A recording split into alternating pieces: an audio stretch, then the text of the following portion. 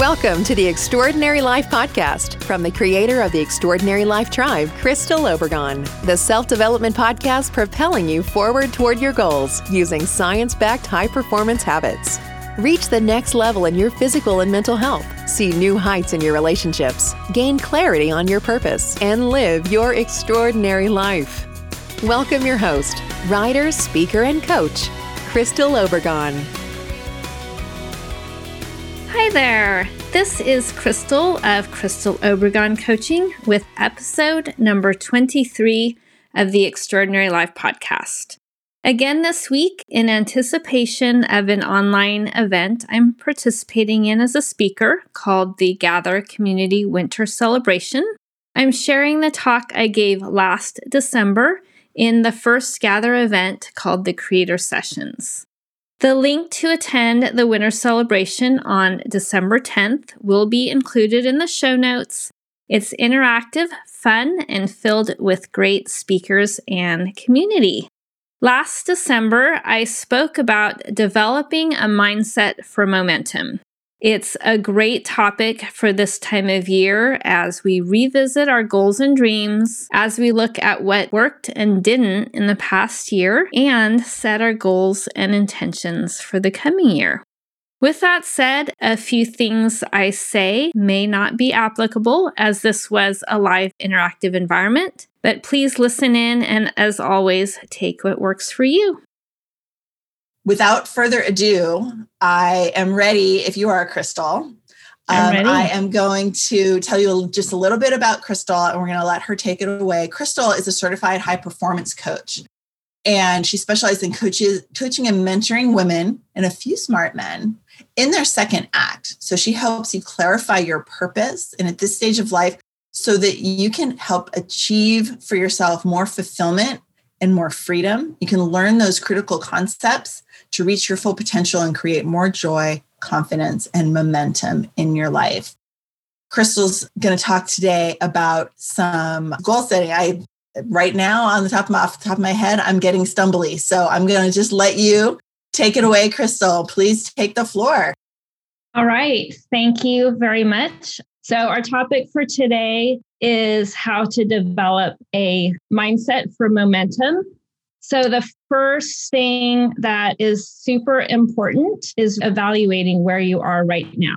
I would like everyone to rate your level of momentum that you feel towards your dreams and goals on a scale of 1 to 10, with 1 being no momentum at all and 10 being you're totally on fire, you're moving forward, you are doing great. Every week, I have a place where I assess how I did in the past week. And that really makes a lot of difference in creating momentum. All right, so I'm getting 8s, 9s, 10s. That's awesome. 7, 6. Okay, so we have a range that you are probably a 5 and higher. And remember that always when we're assessing ourselves, it's really in the moment. It doesn't have to take this huge amount of time. It's in the moment. And we're always also going to be moving forward. Because as much as I'm a proponent for living in the now and being present, there's also a place for moving forward.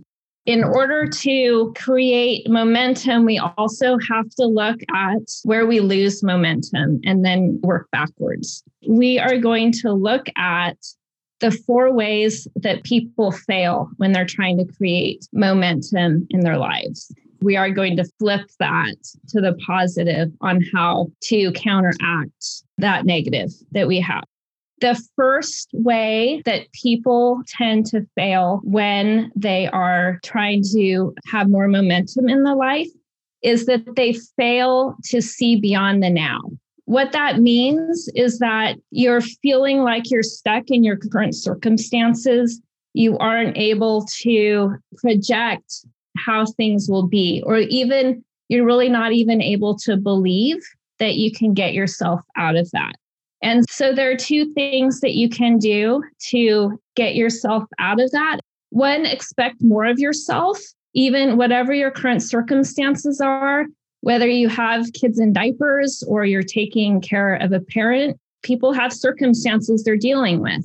So do try and expect more of yourself.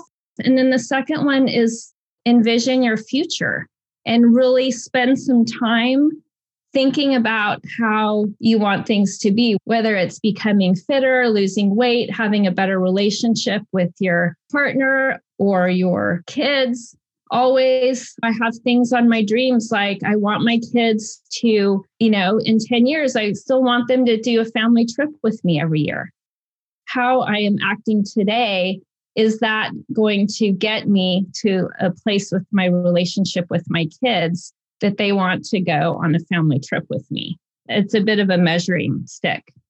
And so that leads me to the second ways that people fail, is that they fail to see the consequences of their actions. Asking, what are the positive or negative consequences of your current actions and what you're doing to move forward? We can look at how I behave with my kids or how I treat my kids and how I'm interacting with them. Is that creating what I want for that future? And then also looking at the negative, is that taking me further from that future with my kids? So just thinking about what are the positive and negative consequences of my actions or of the things that I'm doing every single day. All right. The third way that people fail to move forward or gain momentum is they fail to do the research. So what does that mean, do the research? Well, if you have your dreams, whether they're with your business or your relationships or your fitness, whatever those are you doing the research? If you want to be fitter or if you want to eat better, are you developing a plan? Are you working with somebody? I know we have some people later that's their area of expertise. Are you designing your curriculum? When my kids were younger, I was reading so many books on raising kids. And I have to say, I don't read as many of those anymore. Maybe I should. But I knew how I wanted things to be. So I was doing the research. When I want to eat better, then I'm going to at least buy cookbooks that have healthy recipes in them. That's what I'm talking about, is designing my curriculum. If I want to improve in my business, then I'm going to either invest in a coach or invest in programs to teach me how to do that. And so that's called designing your curriculum. Okay. Number 4 is failure to block time. If I looked at your calendar right now, would I see that you have blocked time to work on your dreams? So the first thing is knowing what your dreams are. And then the second thing is, if your dream really means something to you, then I can look at your calendar and see where you've blocked the time. I have to say, okay, when am I working on that? Can I block an hour a day to work on my dream? If one of my goals is to get fitter on my mountain bike again, partly so that I can keep up with my son, and partly because it's something that I really enjoy and have enjoyed in the past. So where is that on my calendar? Am I putting it to ride my bike? So remove the distractions, set your boundaries, and create consistent time blocks is super important. The thing is that everybody has the same 24 hours in their day. One of the reasons that I was attracted to high performance coaching is that the most successful people, they get enough sleep, they exercise, they eat well, they have good relationships. All of those things are really important for being successful in the long term. Putting that consistent block time where you focus on the things that are important. Everyone has time to do that. And if you are saying that you don't have time to do that, and I know that I used to do that too. Well, I'm a mom. I've got to pick kids up. I've got to schlep them around. I've got to do this. And when I decided that, no, yes, I need to do those things, but what can I take out? What distractions are taking me away from my dreams? Because I can fit those in. I can ask my husband to do some of that and delegate. And even now, I'm delegating with my kids. This pandemic is working out great for me sending my daughter to the store to do most of the grocery shopping. All right. Those are the 4 main things that keep people from going for their goals.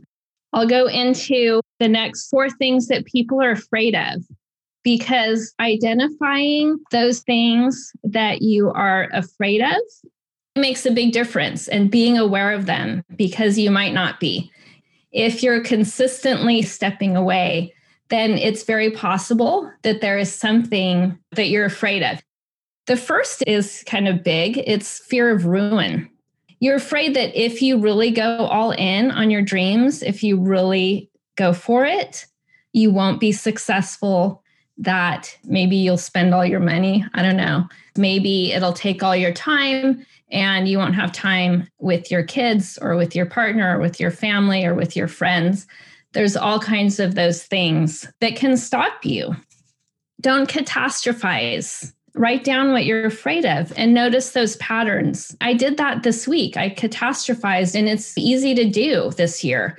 Tuesday night, I was having the second of my workshops, and about half an hour before it was supposed to start, the power went off. It's like, okay, it's not going to come back on based on everything else that's happened this year. And so I scrambled around, got a hold of everyone, canceled/postponed it. And the power actually came back on before it was going to start. So I felt a little crummy.